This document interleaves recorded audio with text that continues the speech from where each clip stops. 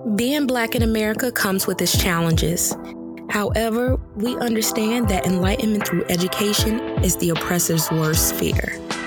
By bridging the gap between academia and the people, our purpose is to equip you with knowledge that breaks down barriers during your journey towards truth and freedom. Welcome to the Black and Highly Dangerous Podcast. Yo, Dad, what's up? What's going on?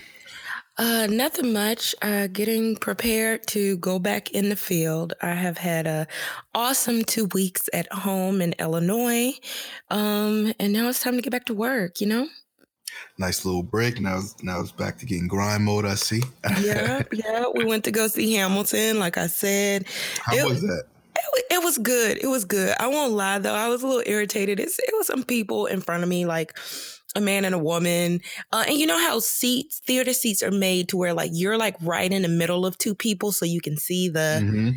Well, they decided that they just wanted to like cuddle and kiss, and their head kept like blocking my view. So I was petty. And I pushed myself all the way up. And I was right there in their space. Like they looked back like, what? I'm like, yeah, I'm right here. It didn't stop them, but I was still able to see them. Yeah, just sit down and watch the show, people. You gotta do all that extra stuff, man. Like, yo, it's a 2 or 3 hour show. You will see this person afterwards. You do not have to do all of that. Yeah. That's funny, but the play was good itself. Yeah, it was good. It was funny. The music was really good. I enjoyed it a lot. I might have to check it out one day. Today I'm actually going to go see American Son. Oh, nice. It's like a limited time play with Kerry Washington. Oh, nice. Yeah, so I saw Gabrielle Union tweet about it last week. You know, it's only open till like January, so we're going to check it out today. So I'll let you know how it is.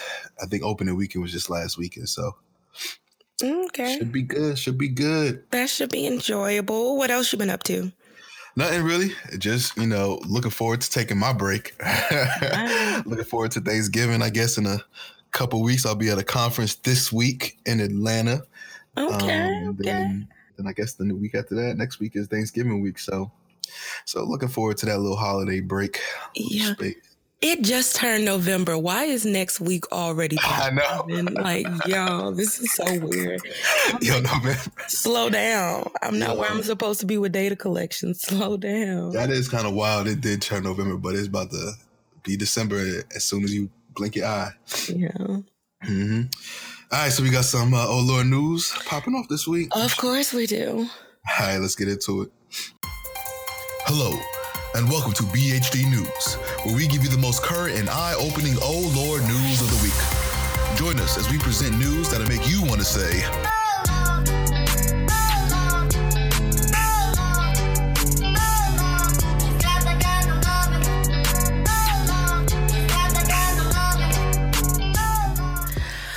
okay, well, our first Oh Lord news story, is kind of sad, but it goes back to one of our topics that we had during the summer about gun control. Last week, we had our 307th mass shooting. It took place on the 311th day of the year.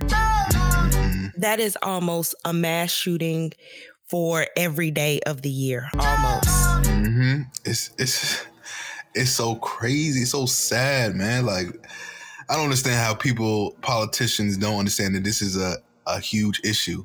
The gun violence, and something needs to be done about it. Yeah, and my new senator, Marsha Blackburn in Tennessee, she was interviewed on Fox News and was like, when they asked her, like, what do we do to,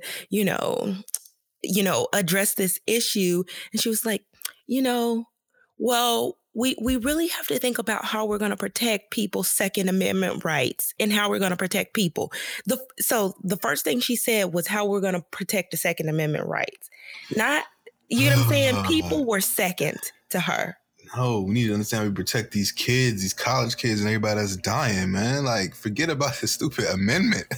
Like, everybody worries about the amendment. Nobody is trying to we talked about this when we did that episode and we covered it. Like, Mm-hmm. It's really not about the amendment. You can make adjustments and it doesn't affect the amendment at all. So I don't know why politicians are still tripping about the amendment so much. Cause yeah, the guy that did the Thousand Oaks shooting, I think he had like an illegal like magazine extension, whatever you call it.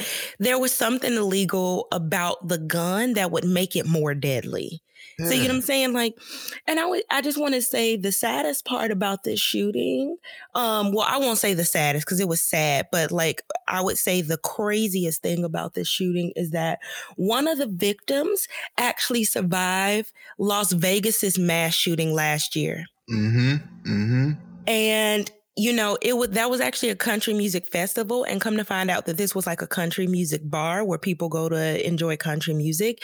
And he and his friends survived last year, but he did not survive this year. And I just want to read a quote from his mom. His mom, in a tearful plea with the news, said, "My son was in Las Vegas with a lot of his friends and he came home. He didn't come home last night, and I don't want prayers. I don't want thoughts. I want gun control, and I hope to God nobody sends me any more prayers. I want gun control, no more guns." Damn, that's so real. It's so real. Like, I don't want your prayers.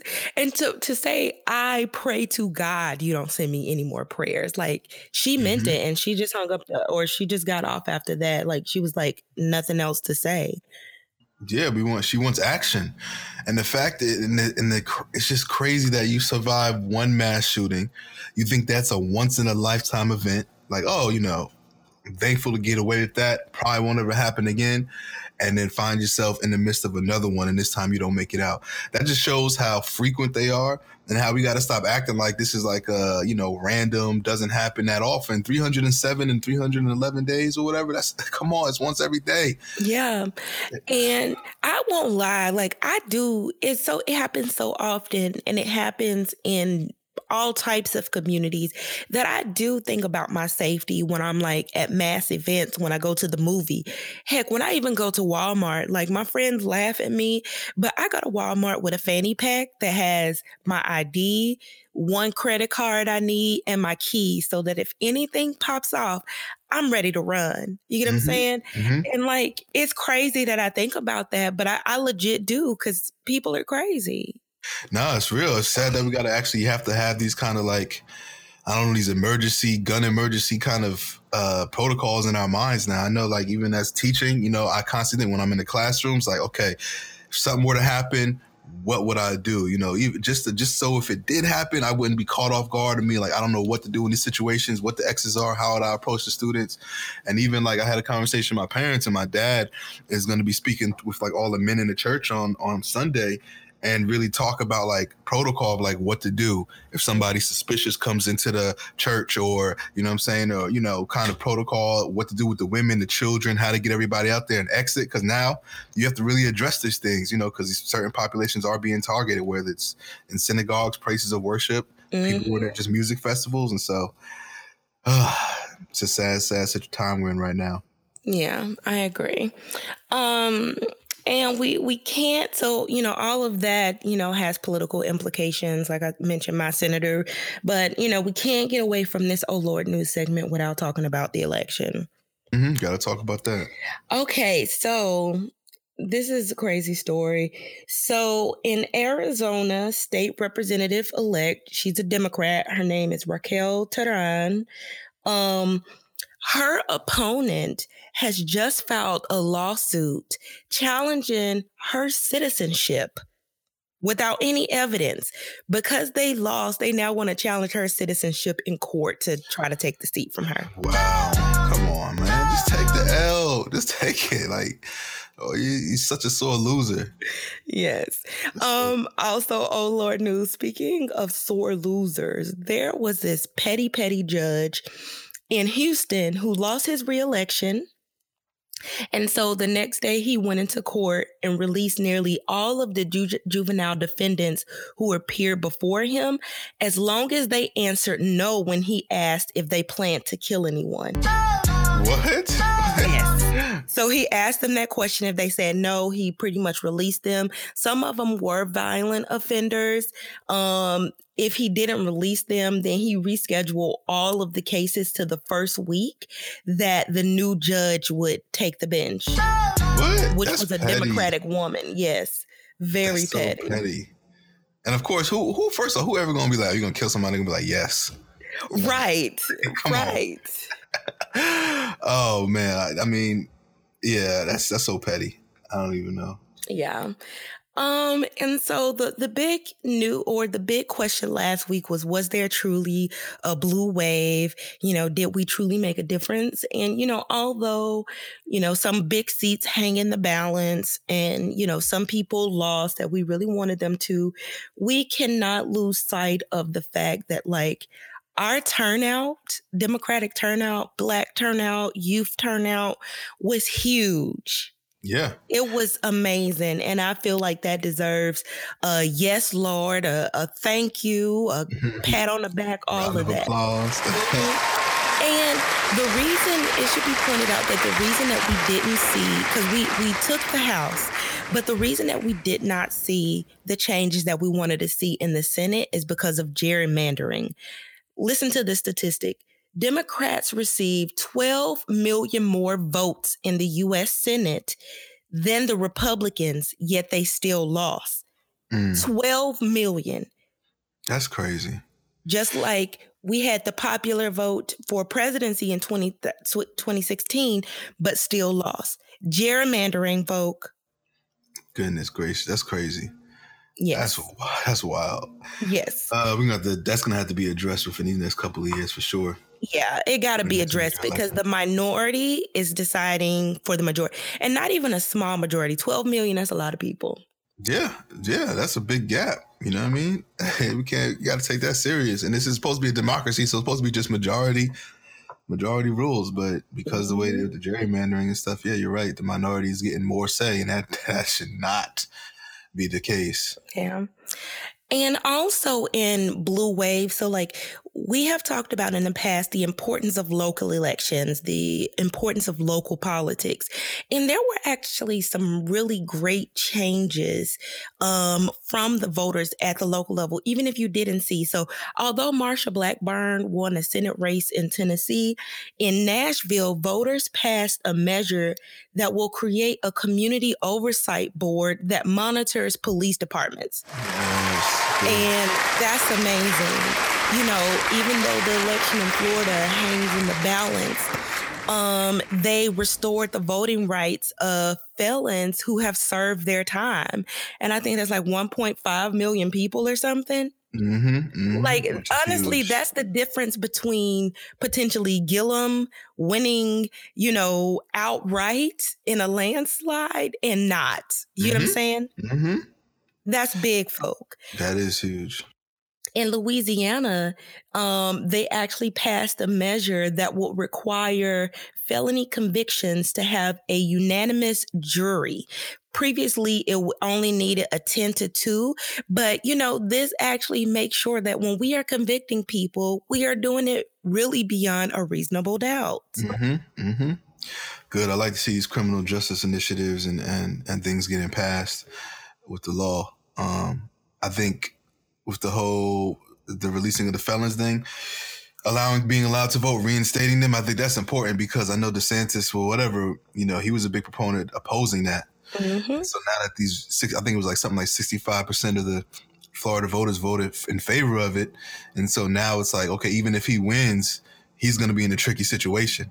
Because he can't really win them votes. Yeah, for that re-election, baby. Like, nah, bro, you wasn't about us. Now we here. So now it's gonna be easy for whoever opposes him in the future or whatever. That's gonna be a tough demographic for him to land.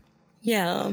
And that's pretty much, it's kind of like that was the light at the end of the tunnel, or like the bright light for me. It's kind of like they won't be in control for much longer. And I hope that we as people, as citizens, are really paying attention to the tactics that they're using to try to suppress the vote, so we can counter that in 2 years. So we can counter that in 4 years when it's time to vote DeSantis out of office, if the recount goes in his favor.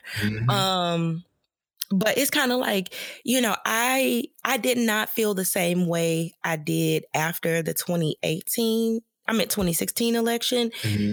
I feel a little bit more hopeful because of all of these measures that have passed, including Michigan, where they now allow recreational marijuana.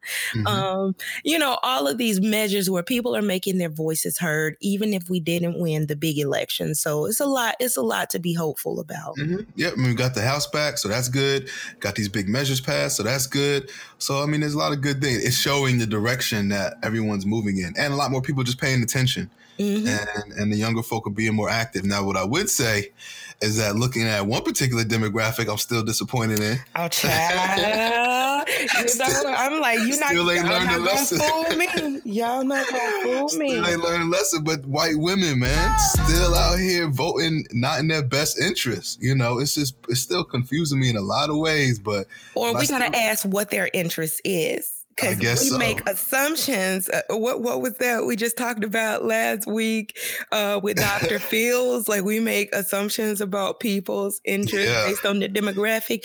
But guess they letting us know what their interests are, for real. Yeah, these agendas that oppress women too. Because, child, the Department of Human Services just quietly passed a measure that would allow employers to pretty much not cover birth control if they don't want to. Like, it expanded like the list of reasons or like weakened, what it means to have like a religious objection. Like, now you can have a moral objection and you can pretty much deny women birth control. I mean, this goes beyond abortion. Birth control is used for more than birth control. It's used for a lot of conditions that women have. So it's just kind of like, maybe that is their interest. Some Handmaid's Tale type stuff, I guess so. Because, I mean, clearly, yeah. I mean, I don't know I forgot what the saying is, but they definitely showing us who they truly are. Oh yeah. When somebody showed you who they are, believe them. Yeah, believe them. I mean, this is it. I guess I can't fool myself no more. Oh man, it's just so interesting to me. Especially when you see people coming out, especially right before the elections, like Chelsea Handler and what's the comedian's name? I can't remember. Amy Schumer and all of them, trying to get on the right side or say the things, and it's still, those numbers still show like they make no difference. Yeah, but that just means we have to mobilize more of us, more of the people that are willing to, get out. When I think you said it last week, when more of us vote, we have the better election outcome. So it's kind of like, just know we cannot depend on them. Yeah. Even if they say it to our faces, you know what I'm saying? Yep, just trusting ourselves. Do not believe the hype or trust anybody else, because they'll lead you one way. And then after elections, we be all surprised, like, what happened? Now we know we can't count on none of them votes over there. None of them votes. Oh, man. But yeah, I mean, so going into today's topic, post-election, and like with a lot of initiatives that have been passed and these agenda items, brings us to a topic talking about criminal justice innovation, dealing with particularly specialized courts and community courts in particular. And so we had the opportunity to interview an amazing judge, Judge Victoria Pratt, who headed the Newark Community Solutions Community Court in Newark, New Jersey. And the work that she has done there has, not only been very effective in the community, but has caught national attention, where she has been invited all around the country for keynote talks. She has a TED Talk out that we have a link to as well on the site. So check that out. And the work is really innovative, where they're not using prison or jail first. They're actually being involved with the community, building a rapport with the community members, and using alternative measures to make sure that people actually are getting the resources they need. So it's pretty cool. I agree. Very good conversation. And, the epitome of what it means to show care in the court system and the implications of care for recidivism and for respect for the law, even if you don't win, just showing a respect for the law when somebody shows respect for you. So very good conversation. Yes. I mean, it's good. I mean, it's a judge, so we get a lot of insights, and it's just compassion from the bench. A lot of the times the judges are the ones dueling out the punishment and giving these people these life sentences. So it's actually to see that, hey, things are changing around and new perspective when it comes to like approaches to criminal justice. So she definitely shares a lot of good insight, and we know you guys will learn a lot from this for sure. Mm-hmm. All right. Well, other than that, you ready to get into it, Dad? Let's get started. All right, we'll catch up with you afterwards. Research on procedural justice suggests that when court users perceive the justice process to be fair, they are more likely to comply with court orders and to follow the law in the future, regardless of whether they win or lose their case. Today, we have an in-depth discussion about the implications of procedural justice and what it means for judges to show respect by interviewing Judge Victoria Pratt, a nationally acclaimed judge and professor at Rutgers Law School. Judge Pratt TED Talk, How Judges Can Show Respect, has over 1 million views and has been translated into 11 languages. During our interview, we discuss her experiences as a Black woman judge, the importance of care and empathy in the courtroom, and the role that race plays in problem-solving justice. Today, we welcome Judge Victoria Pratt. Thank you so much for having me. I'm excited about our conversation. No, thank you. Yes.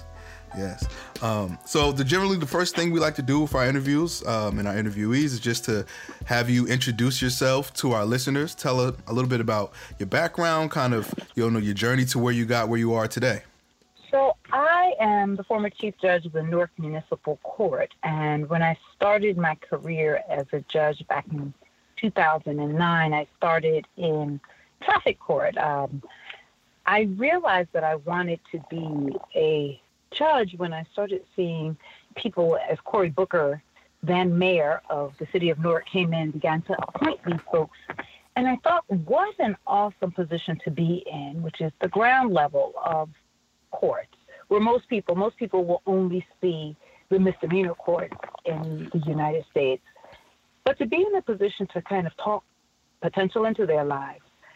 And so I pursued a judgeship in New Jersey. You are not elected, you are appointed. So I was able to convince Mayor Booker, then Mayor Booker, now Senator Booker, to appoint me. And I started off in traffic court, and it was a funny time. I always say that my chief judge moved me because it was right after a recession, and people would be like, "Oh, I can't pay." And I'm like, take 6 months. And, and people don't typically want their traffic tickets paid because your traffic courts end up being your revenue generator, and that's not what I got on the bench for. And so I ended up being moved to Part 2 criminal court. Now, the Newark Municipal Court had a very interesting relationship with the community. It was known unaffectionately as the Green Monster. It's on 31 Green Street, and the conditions of the cell block were so poor that maybe 20 years ago there was an order ordering the police department to pretty much shut down the holding cell, and that didn't happen maybe until 2 or 3 years ago. They finally shut down the cell. So there was this idea that you would go to this place that was the Green Monster. So justice was contained in the Green Monster as well. And prior to coming to the court, I served as the attorney to the municipal council. So I did a lot of community work, not realizing that I wasn't just going there to be a lawyer.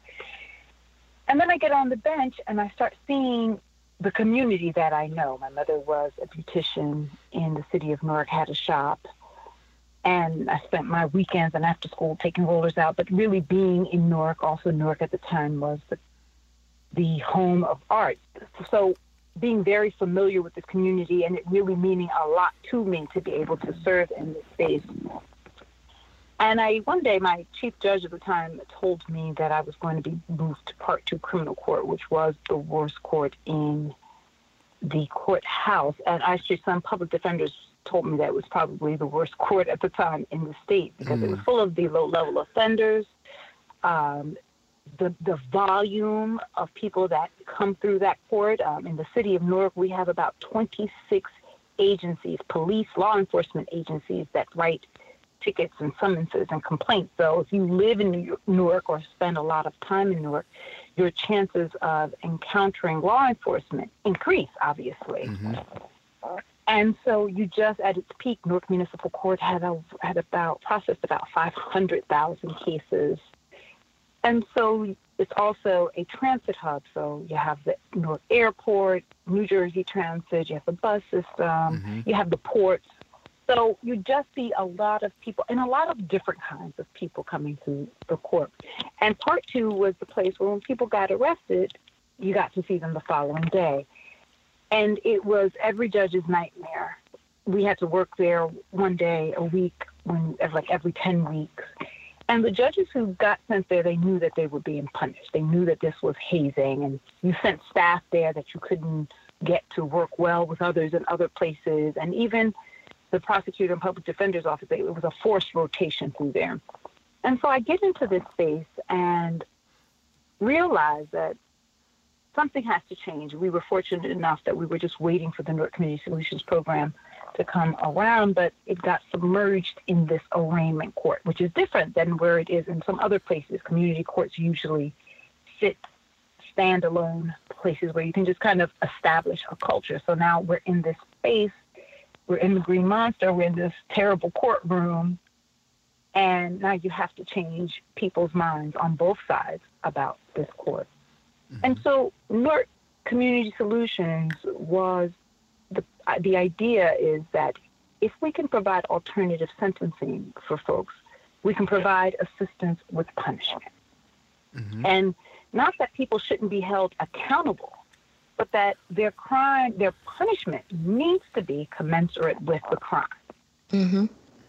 And we weren't seeing that. We were seeing people who were getting fines and would get picked up, so they'd get a fine, and then in 2 weeks when that fine was due, we were giving them fines that we knew they couldn't pay them.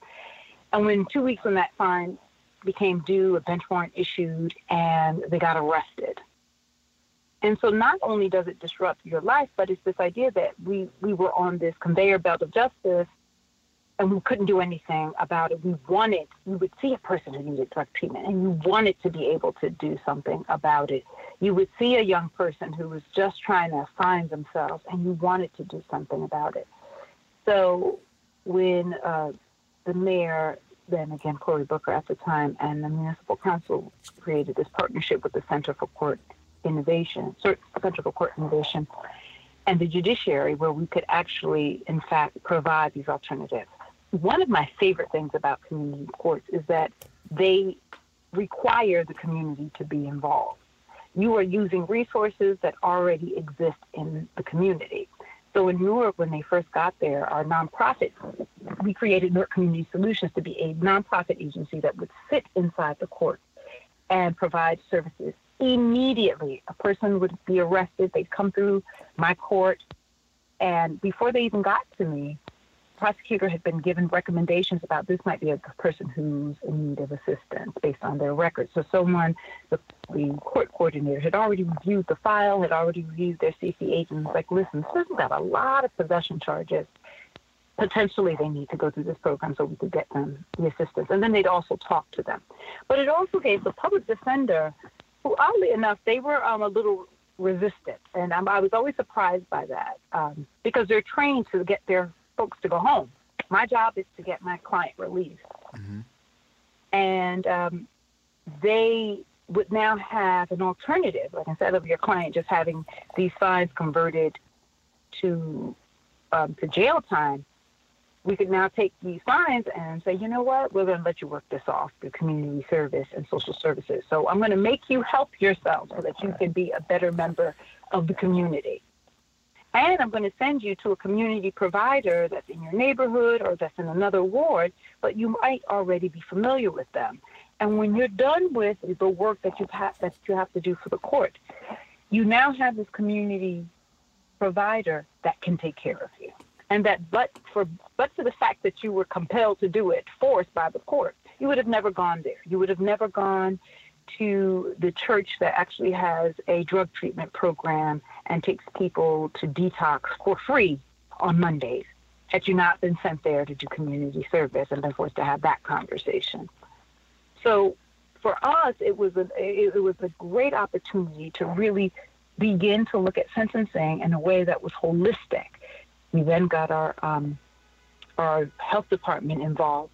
And so imagine that being sentenced to, like, you have to go to the mobile van that comes in front of the courthouse or city hall because you've had this knot on your head for 7 years.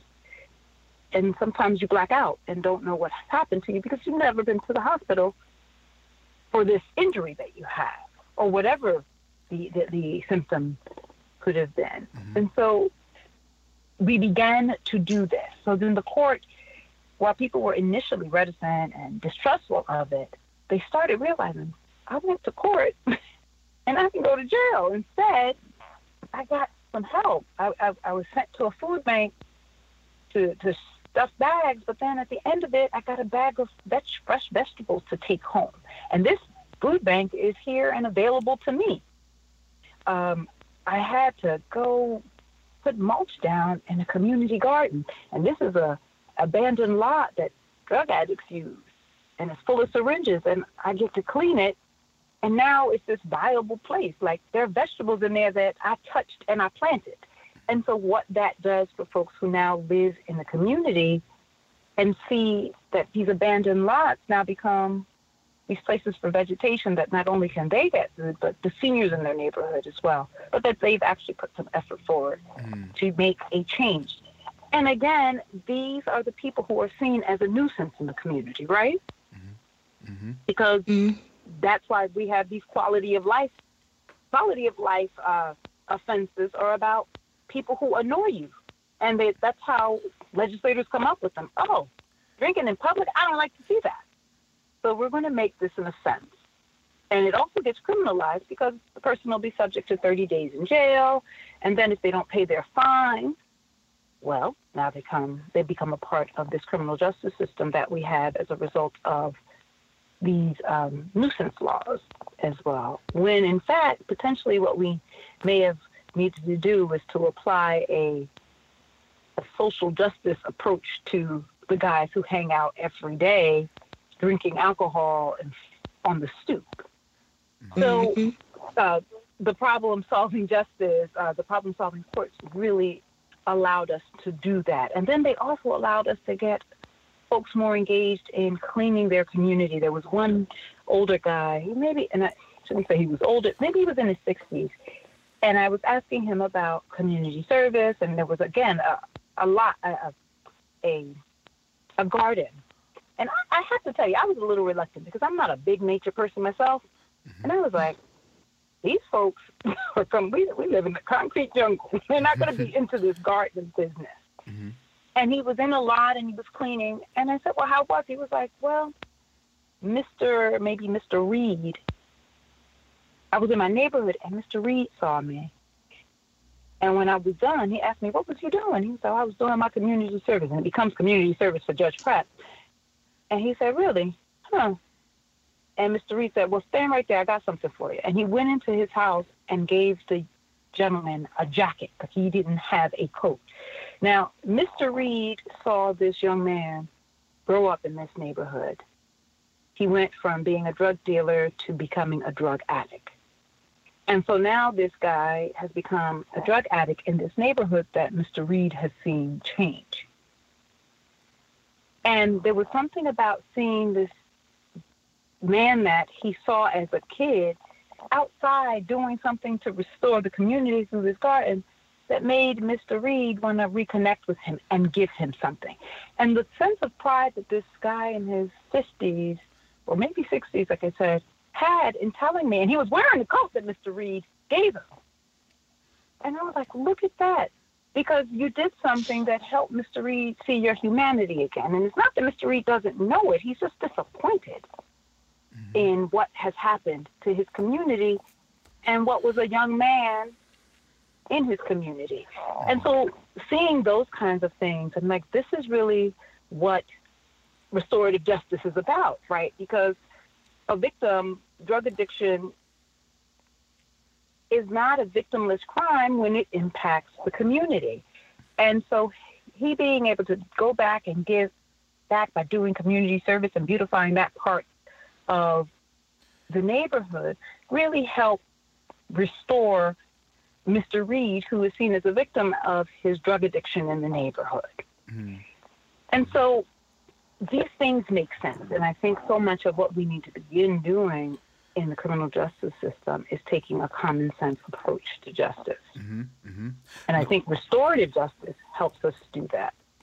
No, that's true. And, definitely sitting in these courts myself and witnessing the different approach and the innovative approaches compared to the traditional aspects and practices of courts and courtrooms and court settings.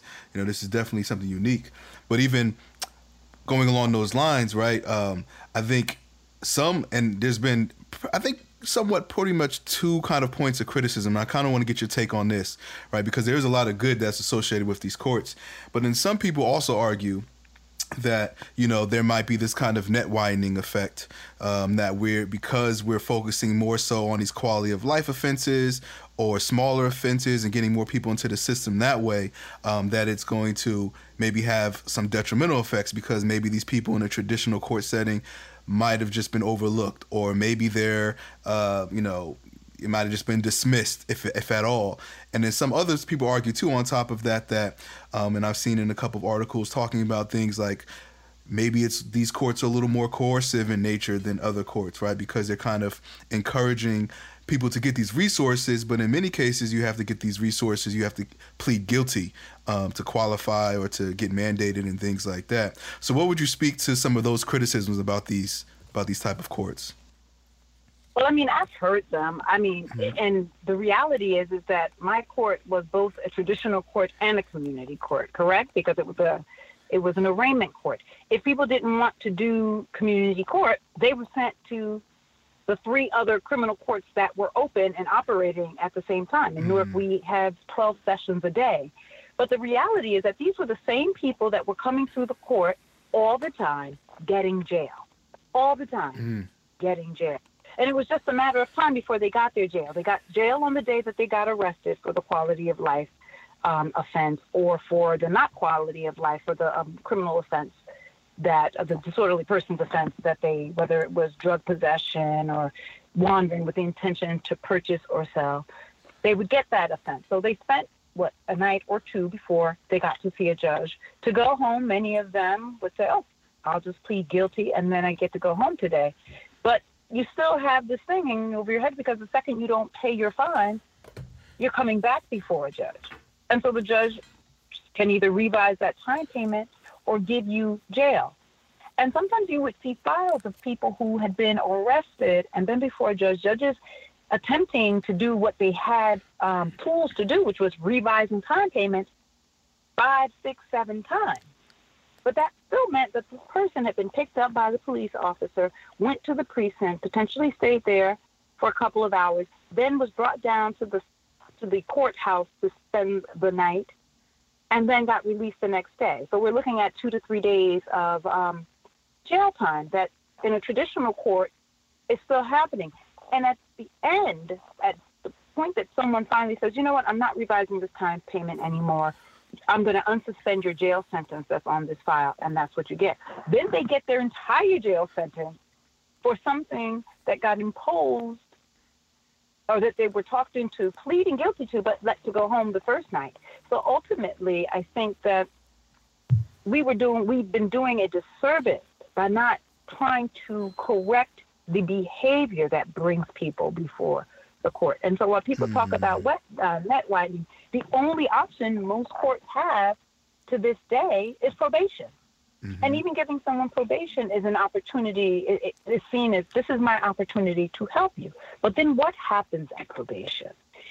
In Newark, the probation officers have between 100 to 150 probationees appointed to each probation officer. Right? So that's a lot of people. That's a lot of people to monitor. That's a lot. And you're not just talking about folks who don't have issues. You're talking about people with mental health issues, people with serious drug charges. I like to call them young people at risk for greatness, but that are focused on the other stuff, so who are getting in trouble. That's a lot of folks to try to focus and wrap your arms around. And so all of these systems, of course, are concerned with calendars and how you're managing your calendars, how are you disposing of your cases as well. So I find that in that context, there's even incentives to kind of close out cases and violate people. And so what happens, and everybody learns the game. In North, the game was you got on probation. It took probation maybe 90 days to violate you. 90 days. You've never shown up. You've never done one thing. Maybe it took them 90 days. Let's say it took them 60 to 90 days to send a violation into a court. Now, and it also takes them between 40 and 60 days to do a drug evaluation, which means we're going to do an evaluation to see what type of drug treatment you need. Now, a person who has a drug problem who might want to get assistance, you have to give it to them then, like now. I want to go to T-Docs. Okay, let's go. The 2 days is the longest you might have to wait. You get out of jail and you wait 45 to 60 days to speak to a counselor about what type of drug treatment you have. That person is lost. You would agree? That's a long time. That's a long time. The person would then get revised. They'd get reinstructed to probation, and then another violation would come. And then ultimately, they would end up getting their jail time.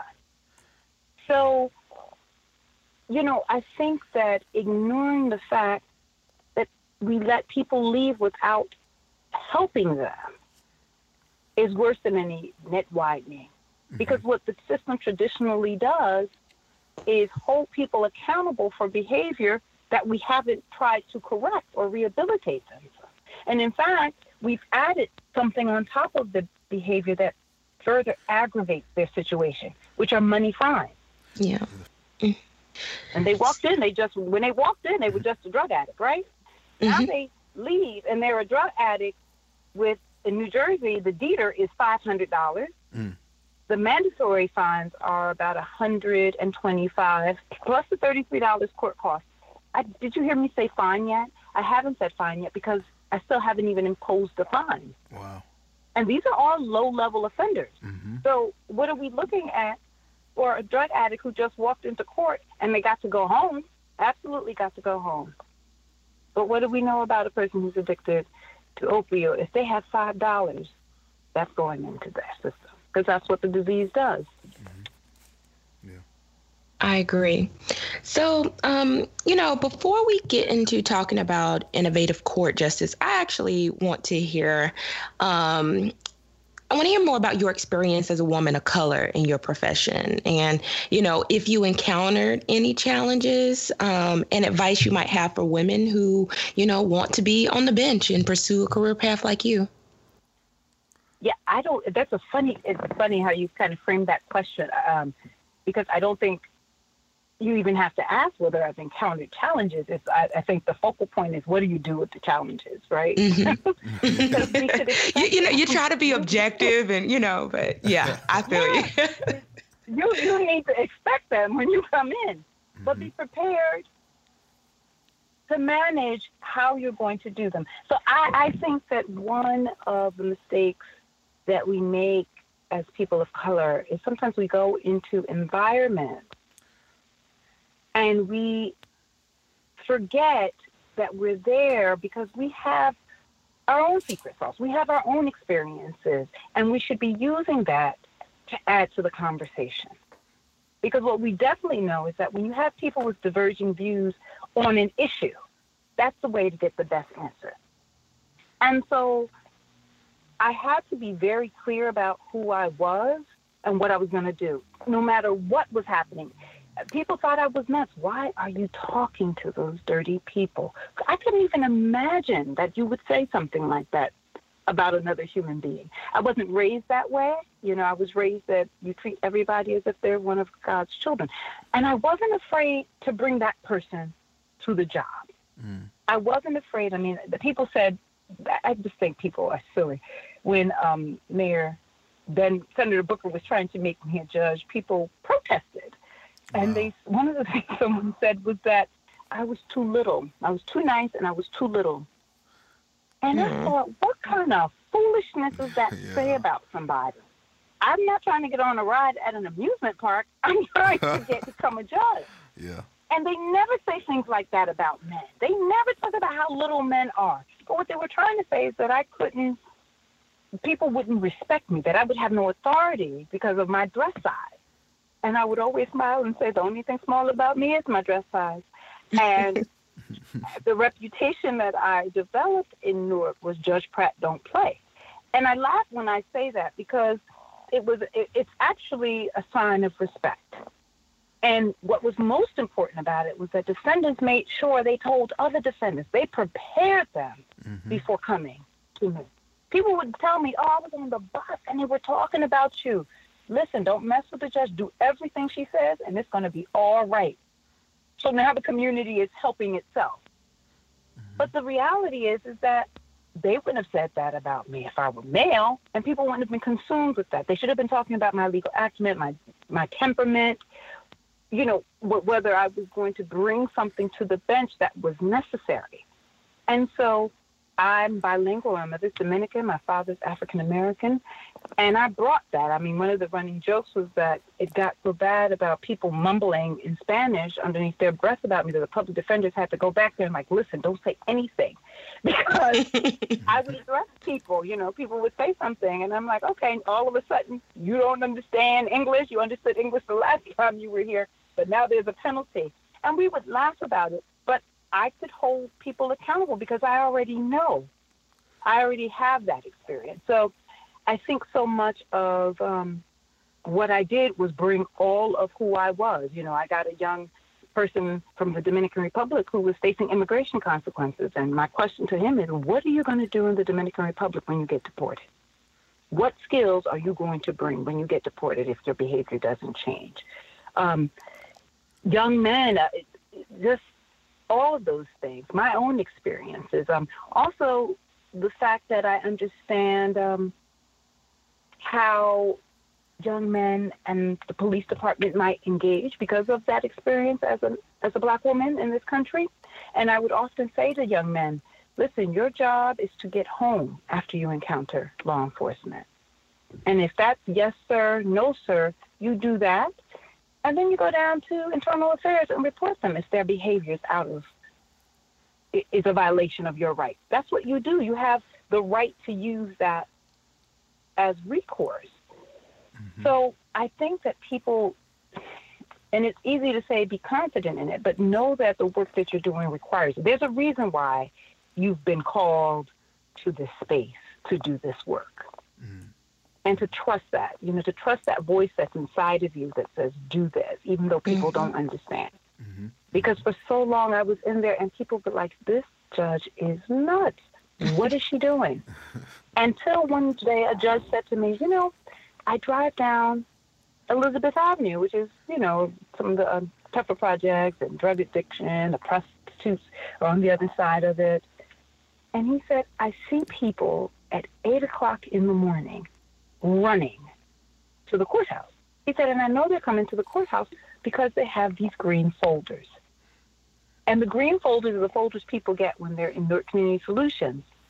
And he's like, I used to be a public defender, and they were my clients then. And they're up, clearly they're up at 7, but they're outside at 8 o'clock in the morning running to get to the courthouse on time because they know that you require that of them.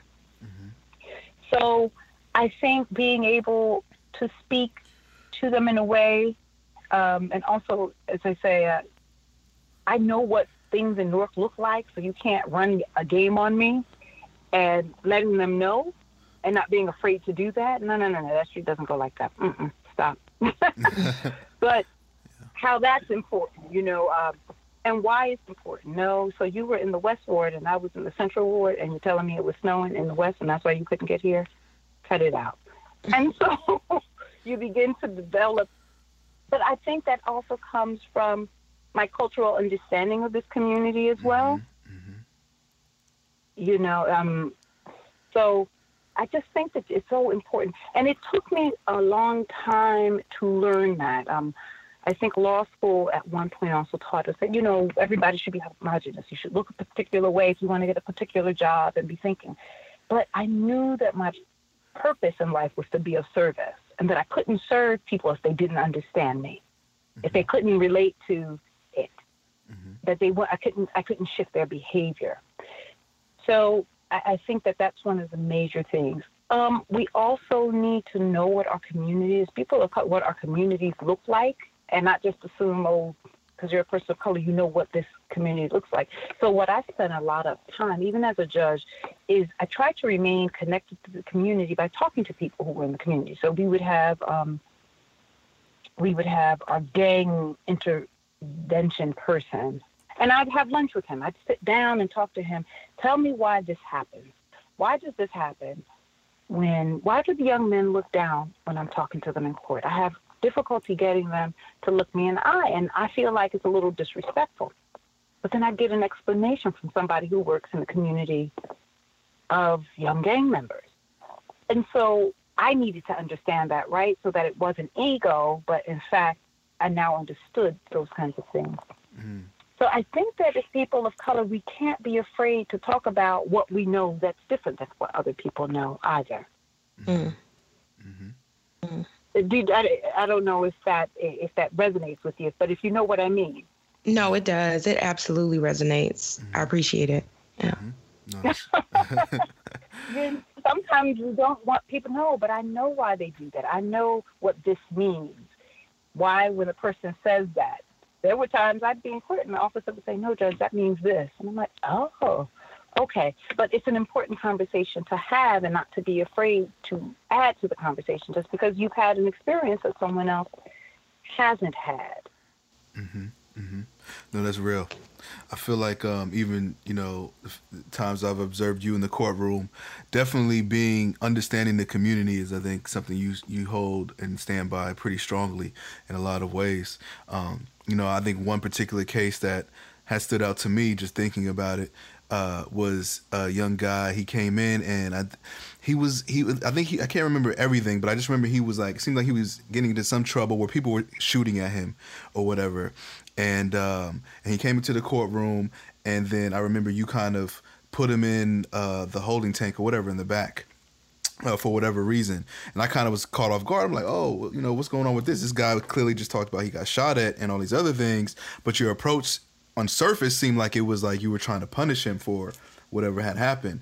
And then afterwards we had a conversation, and you had mentioned one of the reasons you do that is because you understood the community, that he was running from a situation and you didn't want to put him back on the streets when his life is being threatened in that regard. And you gave it an opportunity for him to have some space and also to talk to people to figure out if anything can be done to help him and help keep him safe, using, whatever powers you had to be in that moment and understanding that. And I was like, that's powerful, because if a judge, if you didn't know that and you put him right back out into the streets or right back into that situation, it could be a situation where it's a terrible ending for that young man. And so just, understanding how the community operates, like you said, sitting down with your gang interventionist personnel and things like that, and just really trying to get the full context of what goes on in these people's lives to make sure that you are doing what's best for them and also the community at large too. So I think that's just one of the situations that stood out to me, and it really speaks to your philosophy and how you approach the bench at Newark NCS. Mm-hmm. That's an interesting example that you brought up, because that tells you how much power we have to change what the court is. That young man had a parking ticket that I think he was in our program. He was in our program already. And there was one ticket that he didn't tell us about, so we weren't able to recall the bench warrant on it. And he had been running and hiding in the same community. Someone had put a bounty on his head on Facebook for like $1,000. Wow. And he came to court, went up to the clinic, and he spoke to them, and he spoke to his public defender. He was like, I got to get off the street. Like, I got a bench warrant. I need to go to the county. Like, they're going to, and literally the issue was that he was concerned that he was so tired from having run so many days that he was eventually going to he was like sleeping, sitting up at the McDonald's. It was the first time I had ever experienced something like that. And he had a bench warrant outstanding. And his public defender was like, we are asking, and as a team, they got together. They were like, he needs to go to the county jail. He has to get off the streets today. And literally they were able to work it out so that he could, when he got out, to get on the bus and go away. But yes, what happens when you send people to community service in parts of a city that they can't go to. So either they don't show up to community service, they won't get out the van, or now you have somebody who's violating their probation, right? Because now they're not going to community service, and they're definitely not going to go do the community service because they could be shot.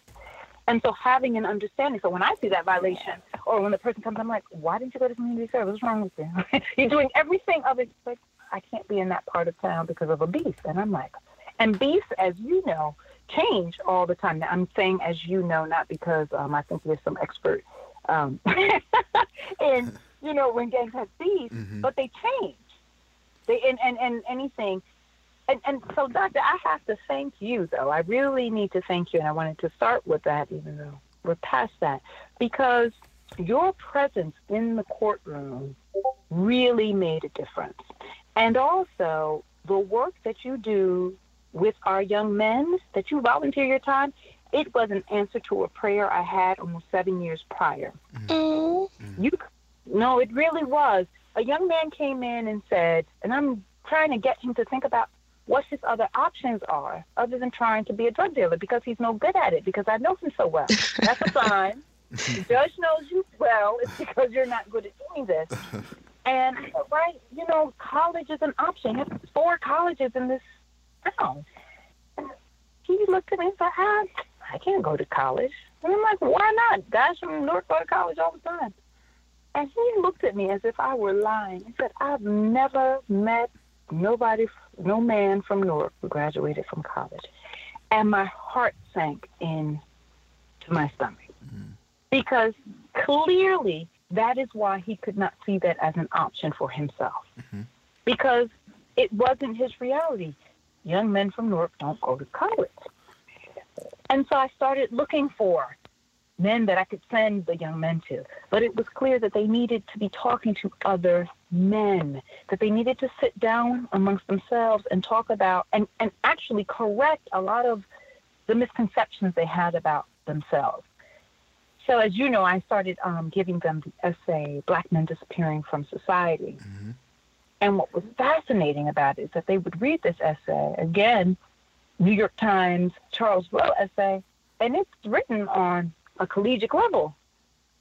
And they're talking about themselves. Like, they're like, wow, I didn't know there were numbers to go along with this thing that was happening to me.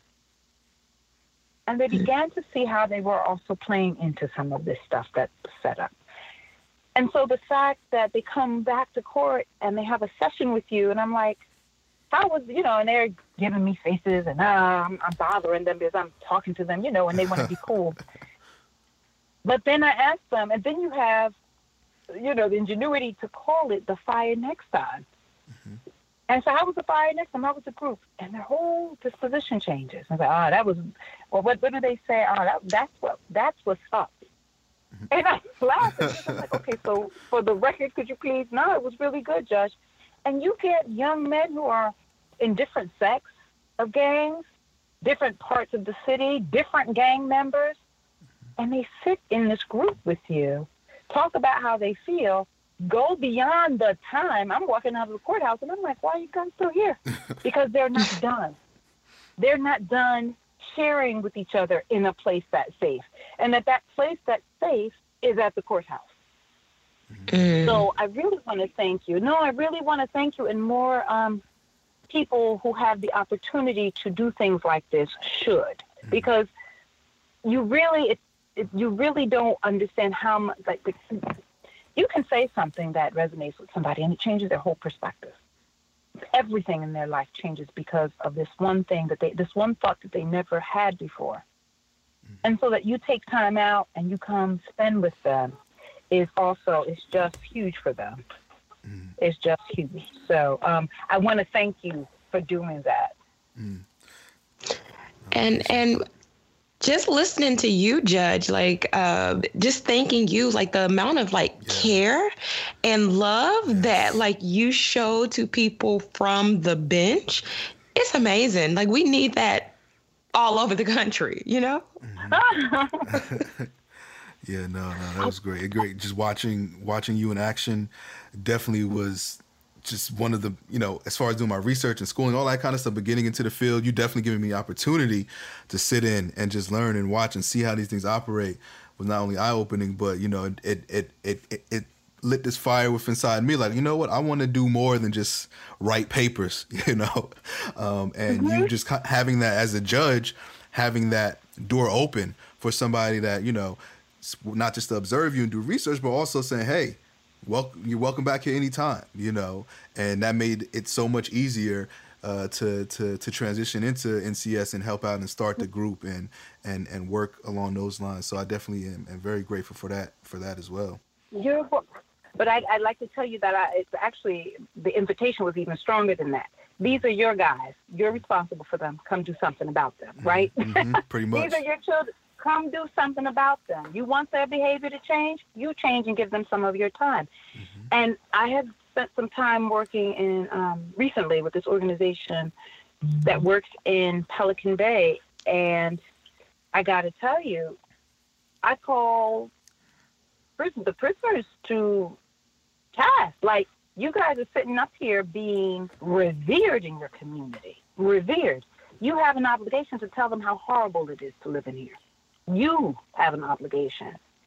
And there's this story that I tell them about the bullhorn elephant.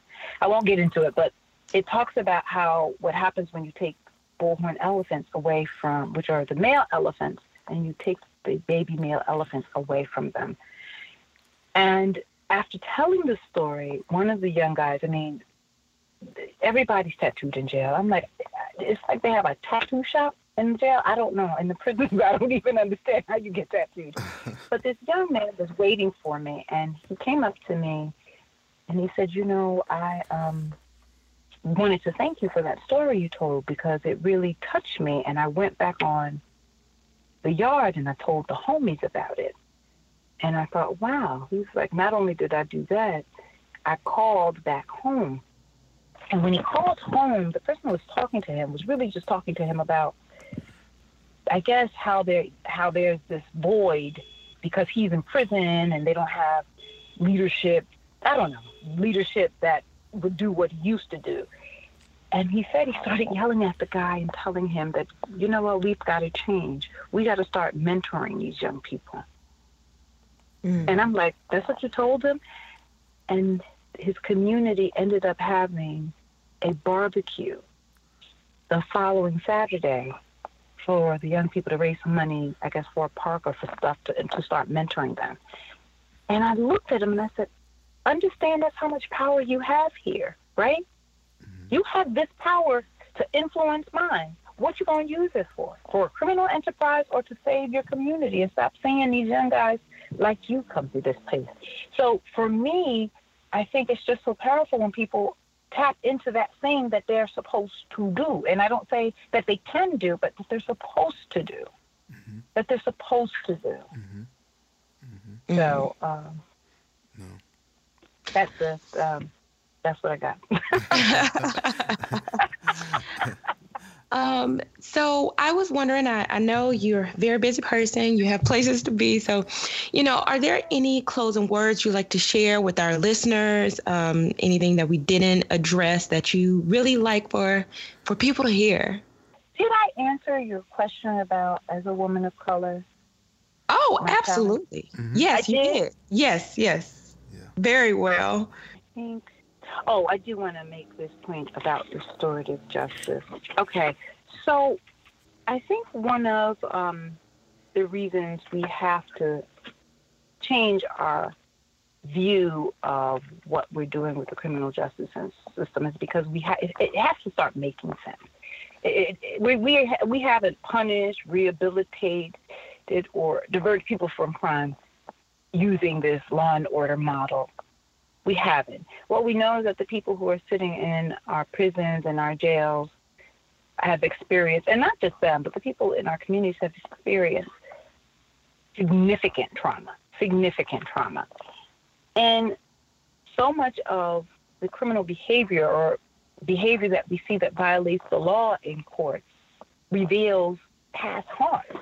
We know this. We know that this person lost their father, or this person who's in a gang saw their mom shot in front of them while they were a child, and we did nothing to deal with that trauma. And so now we wonder why this person can be so cold and pick up a gun and then shoot. Well, this has been their experience. This has been their normal.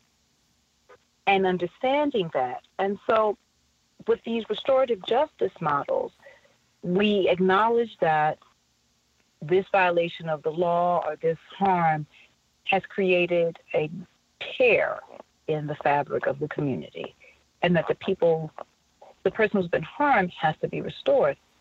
But so does the person who's offended. Now, when we talk about these things, people always say, oh, what about the victim? I do this work because of the victim. Because it's nice to give somebody 10 years in prison and then release them to the same community where the victim is, right? And if we sentence the person harsher than the actual offense, now we've made the offender a victim themselves. Yeah. So applying these restorative justice models brings the community back into the process of saying, you harmed me, you harmed us, you broke the trust that we have in this community. This is how you fix it. And it also gives the victim an opportunity to hear, I'm sorry. And even if they don't hear it, they get to assert their power to say, I forgive you even if you don't ask for it. So the current way the system is, we're hijacking the whole process from the victim. And then we don't give the victim an opportunity to be whole again. We don't give them an opportunity because we say, oh, you're a victim. You know, the difference between a victim and a crime survivor. Well, you want to be a crime survivor. That's what you don't want to be a victim. Mm-hmm. And then this person walks around with this mark that this thing happened to me. And then they feel vulnerable as opposed to this thing happened to me. I dealt with it and I used this pain to empower myself or other people. So again, I've been talking about low-level offenders. Yes, there are people that have to go to jail, to go to prison and not come out because they can't live amongst us. We know that. And that is not what we're talking about. We're talking about the folks who got rounded up and sent to prison and criminalized through our prison and jail system. And not to forget, our jails hold most of the people who are incarcerated. So I think that we also need to begin to focus on misdemeanor courts because that is where most of the cases are filed and where most people are jailed.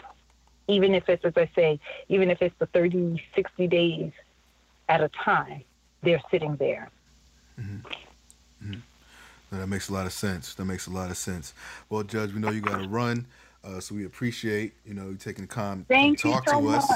Is there anywhere people can find you on if they want to keep up to, what you're doing, your speaking engagement, social media?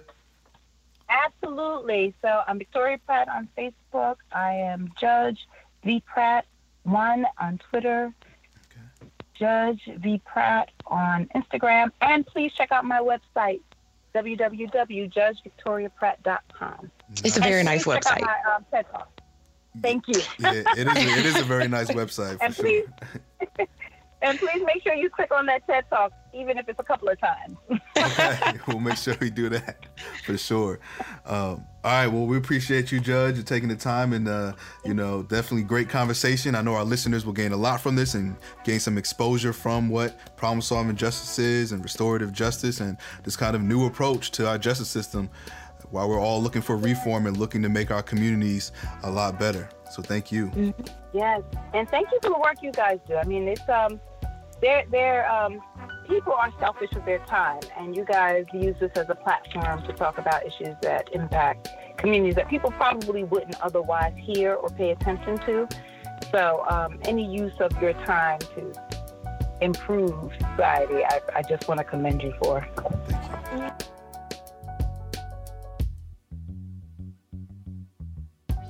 All right, Dad, so what you think about Judge Pratt joining BHD? It was so cool. Like, I mean, I can believe she's a judge, but like, she's just so, I don't know. I just felt so like, it was like such a welcoming interview, if that makes any sense. Like, I felt like I knew her. Yeah, she always give me just like, every time I talk to her, see her, like, she's giving me these auntie vibes, like, Like I call her Judge Pratt, but I be wanting to call her Aunt Pratt, man. Like, what's up, Auntie?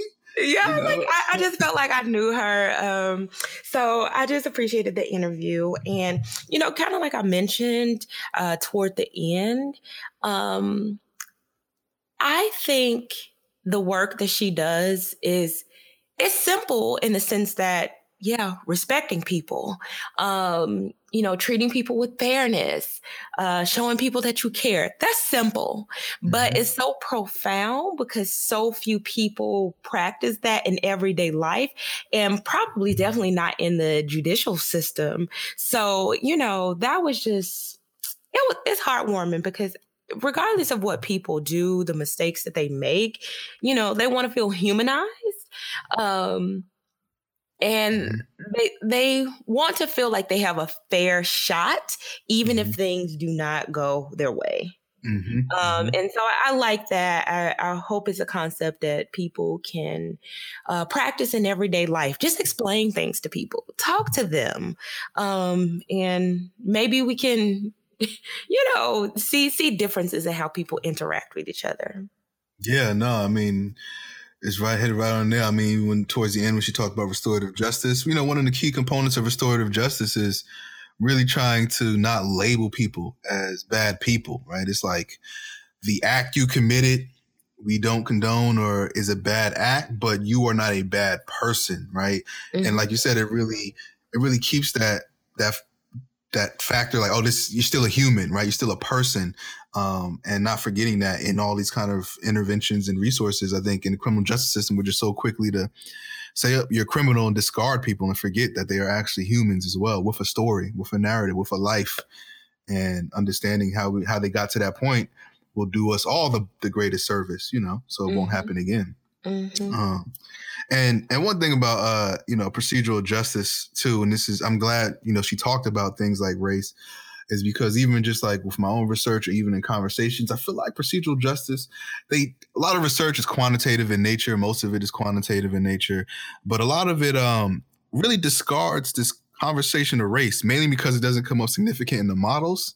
And I just feel like I just have an issue with that because we know race and racism and inequality is so pervasive in the criminal justice system in all facets.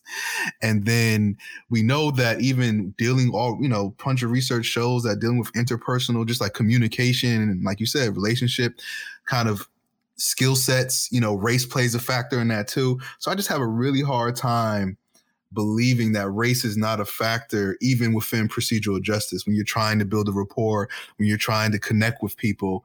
And I'm glad she kind of highlighted that just from her being a part of the community, understanding the community, even working to do that more, really helped her connect with defendants and get them to services as well. And I think that's something that should be explored a little bit more, when we had these conversations. I just can't believe, that race doesn't matter. I just can't see it's making me think about like all the social psychologists that we've like interviewed. It would be pretty cool to like look at potentially like implicit bias and like those are like procedural justice approaches. Like even if you're trying to do it, like what role does like implicit racial bias potentially play in like how well it works? That's an experiment for you, Ty. Somebody should, we gotta link up. I gotta link up with a social psychologist. We gotta make this happen. Okay, because were you about to say somebody can do it? Nah, you can do it. Link up with a social psychologist. Let me put that on my research agenda and link up.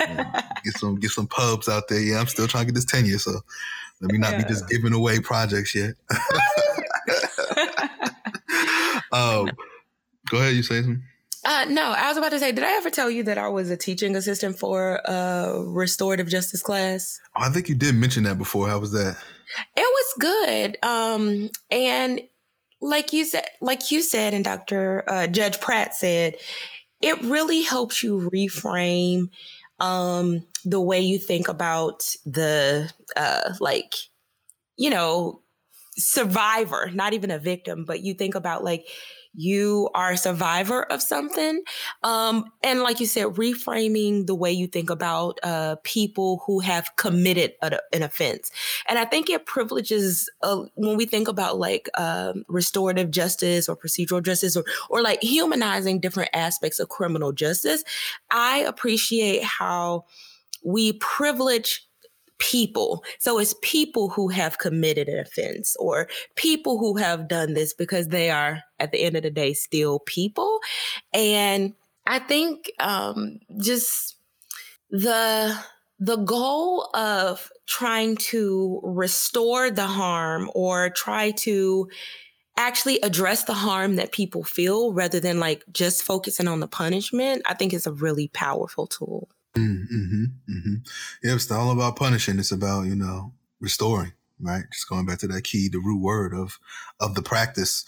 And, in closing, I think that Judge Pratt, for all of you, check out her social media, check her website. You see that she's been receiving a lot of national and international attention for the work that she does.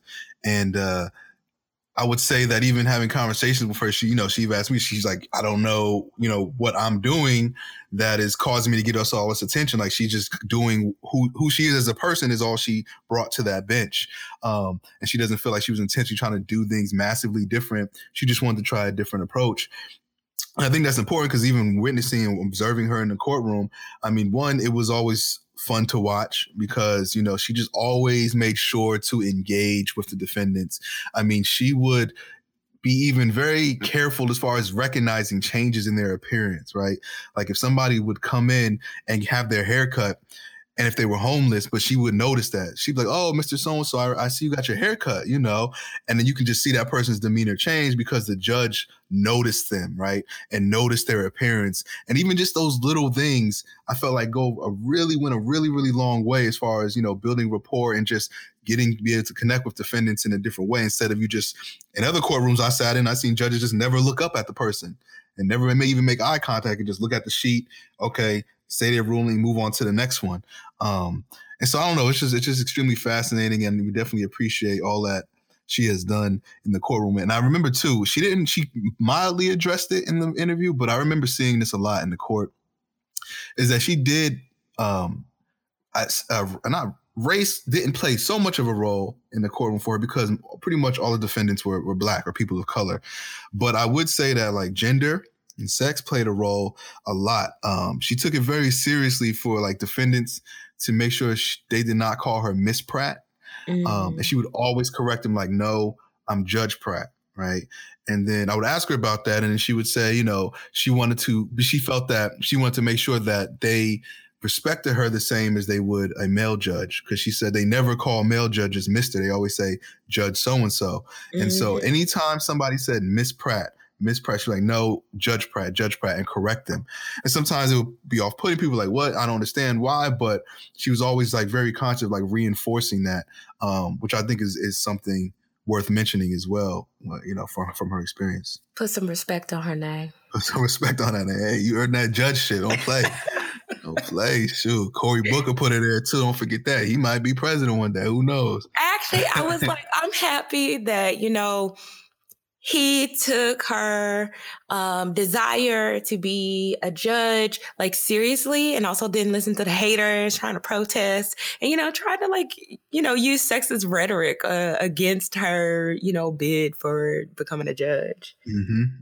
Trying to say she was too small. Like, what? Come on, man. I don't know. She said, ain't nothing small about me but my dress size.